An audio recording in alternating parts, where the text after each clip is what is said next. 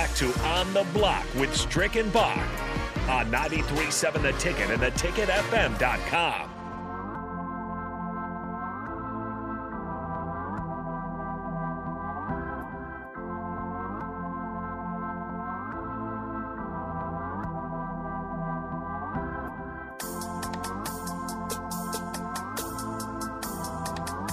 The club is going up.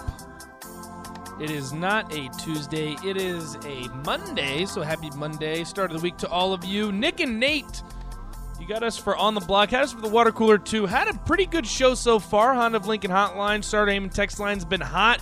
Hot on the block, as Strick would say, 402-464-5685. Strick and Bach, they'll be back tomorrow, but you're with Nick and Nate today. Playing a little bit of buy or sell.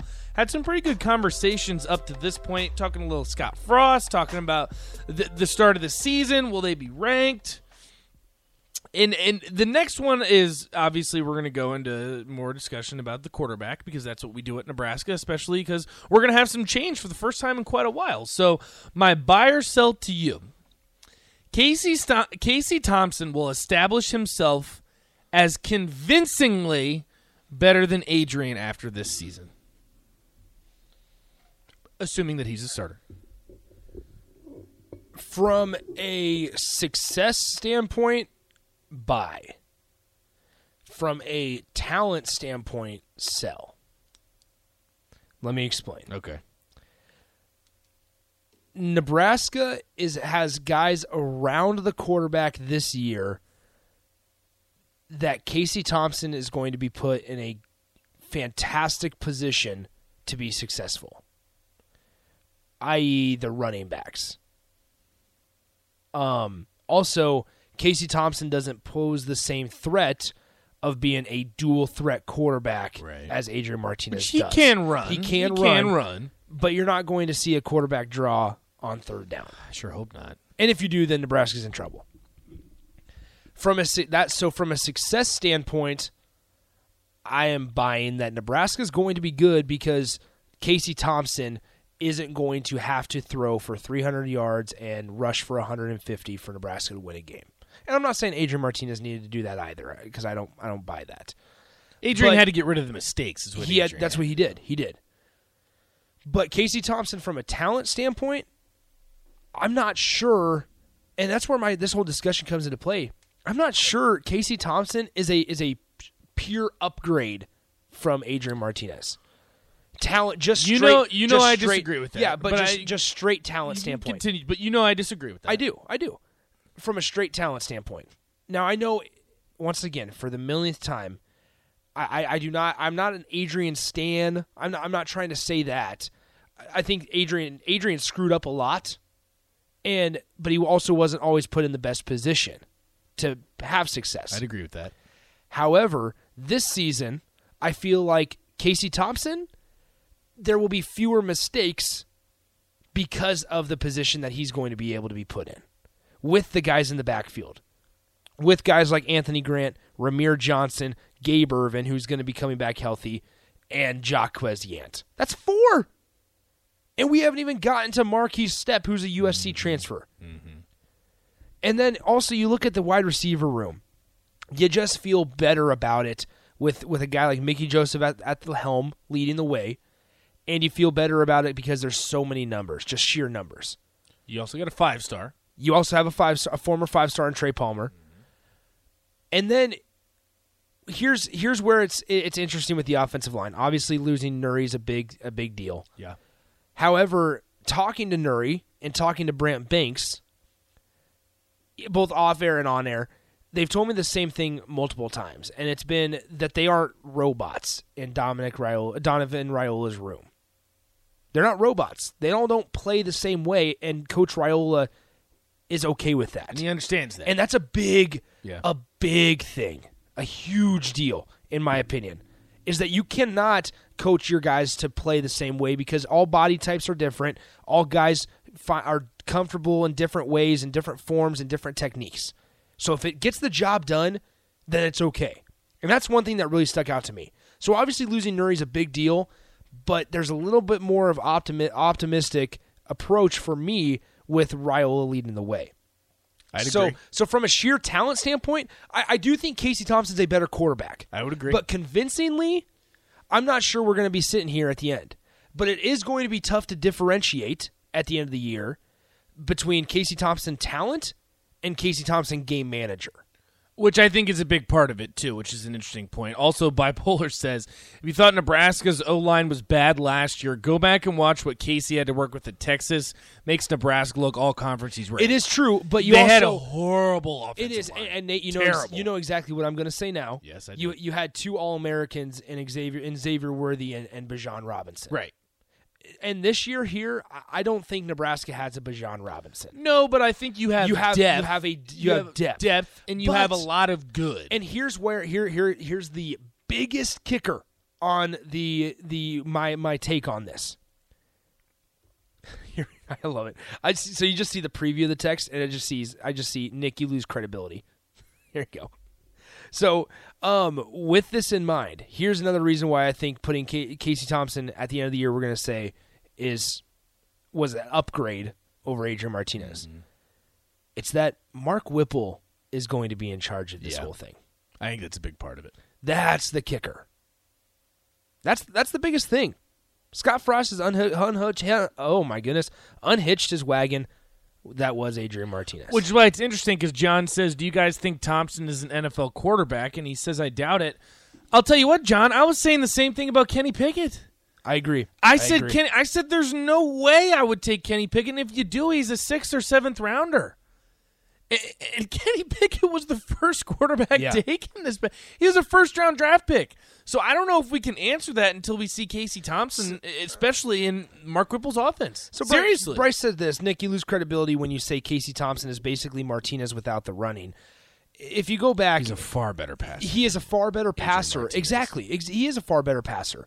But at Nebraska, do you need a guy that's a great passer? In the red zone. No, because you shouldn't have to throw it in the red zone. Well, they did, and they had guys wide open, and how'd that work out for you? Well, exactly, but because you had a guy who couldn't hit him in the numbers. That's what I'm saying. Exactly, you're absolutely right. The thing is, you say the play calling, but the play calling was correct when there's a guy wide open in the end zone, and it's 3 feet over his head. You're absolutely correct. I pray and I imagine Casey Thompson isn't going to be making those kinds of mistakes. No, you're absolutely correct about the missed. You're absolutely right, Nate.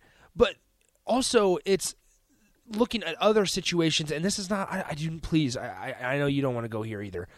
Please, let's not make this about Adrian Martinez and Scott Frost and whose fault. Let's stay away. We've had that discussion. Yeah, please. That is exhausting. But when you look at it this way, and you say Nebraska, as long as Mark Whipple is in charge, you hope and pray that Casey Thompson's not going to have to throw it 45 times a game. Mm-hmm. Why? Because you're not going to abandon the running game down 7 points in the third quarter when there's 18 minutes of game time left. Like, that's the biggest thing. Is that me and Mark were just talking earlier today, and I think you were part of this as well, is that you're sitting here, this staff, most importantly Scott Frost, in the second quarter, if Nebraska has 26 total rushing yards with the running backs in the second quarter, they're just going to abandon the running game. They will stop handing it off last year and the previous years because they just gave it to Adrian Martinez then to suffice that. That was literally it. It's okay if your running back through the first quarter has 30 yards because you're working towards the end of the game. Because Nebraska's defense, once again, we saw it last year. Nebraska's defense was good enough where Nebraska's coaching staff started leaning on their defense, started leaning on it, and they embraced that idea, and Nebraska found some success. When they would put their defense out there, they leaned on their defense to get the job done, right? So if they have that same mentality this year, and I think there's a lot of trust in the defensive staff, rightfully so. As there should be. Because there's been progress. You always talk about progress. Progress on the defensive side of the ball all 4 years. There has been. And so you sit here and go, all right, if Nebraska can take that mentality going, Nebraska's defense only allows 17 points a game, you feel really good that even if you're down 12, or I guess it'd be like 14 to 10 going into the fourth quarter, And shoot, we've only had 75 total rushing yards all game, but you're in a 14-10 ball game? And it's the Big Ten. It's the Big Ten. That's going to happen. You don't have to throw the ball when you're down 4 points with 15 minutes of game time left. Or you don't have to run a quarterback draw when you're down 4 points with 15 minutes of game time left. It's okay that if Nebraska gets a couple first downs because they ran the ball consistently and then they eventually have to punt or they kick a field goal and it's 14-13, it's okay. Why? Because you have a good enough defense and you have confidence in that defense to either only allow a field goal or get a stop. That's literally it. And Mark Whipple's been around the Power 5. Exactly, and that's why game enough to understand That's why it's so important that Mark Whipple truly has his hands and for 80% of control in this offense, at least. Because when adversity strikes and Nebraska has 25 rushing yards after the first quarter, if they don't ask Casey Thompson to rush, right, outside of scrambles and having to get out of the pocket, if you watch his film, he actually does very well. He does. He is mobile. I'm not trying to say he's Tanner Lee back there. Right. But if Nebraska has 26 yards, come back in the second quarter and run it again. Because by the end of the third quarter, if you've ran it 30, 35 times as a team, even if it's 15 guys, it's 15 times, especially with one guy, then by the end of the third quarter and into the fourth quarter, you're going to wear down that defense. That defense is going to be so tired, even in the Big Ten. Like, I keep going back, and I know we got to get to break here, but Nate, I keep going back to last year, the Michigan State game. Don't even give me started. Kenneth Walker. No. Take away. You didn't give up a first down in the second half. But no, take away all of Nebraska's mistakes. Take away all of that. Look at Michigan State. And this is why currently Mel Tucker is a better head coach than Scott Frost. He got paid like it. That's for certain. But this is why, outside of the money, is because in the game, their best player was Kenneth Walker. Kenneth Walker had who was a Heisman contender, had fewer than 50 yards going into overtime. That game. And what did they do on the first play of overtime? They handed the ball off to Kenneth Walker. What did they do the second play of overtime after he only got a gain of 2? They handed the ball off to Kenneth Walker and he scored a 23-yard touchdown. That is coaching and understanding that you just stick with it when you know it's eventually going to work and you don't panic.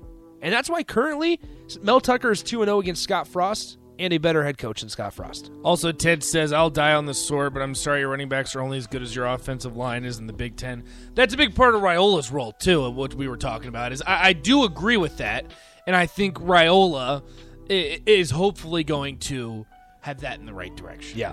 At least that's the hope, right? Because the running back room, by all indications, is stacked. We could list off 4 guys right now, and if they were the starting running back week 1, I'd say, okay, that's fine. Yeah. Like, that's okay. I agree. We are fine with that. So it's very fascinating. So lots of question marks around Husker football, but hey, listen, guys, we are getting close. We are inching there. We are getting excited. 9-3. I'm sticking to it. Why not? We'll get into some final storylines to head out on the block. We also have ticket weeknights tonight, too. So Nicole Griffith is going to have her last show. So make sure that you stay and stick around and wish her very well because she's going to Bryan, Texas. But you're listening to On the Block, 93.7 The Ticket, ticketfm.com.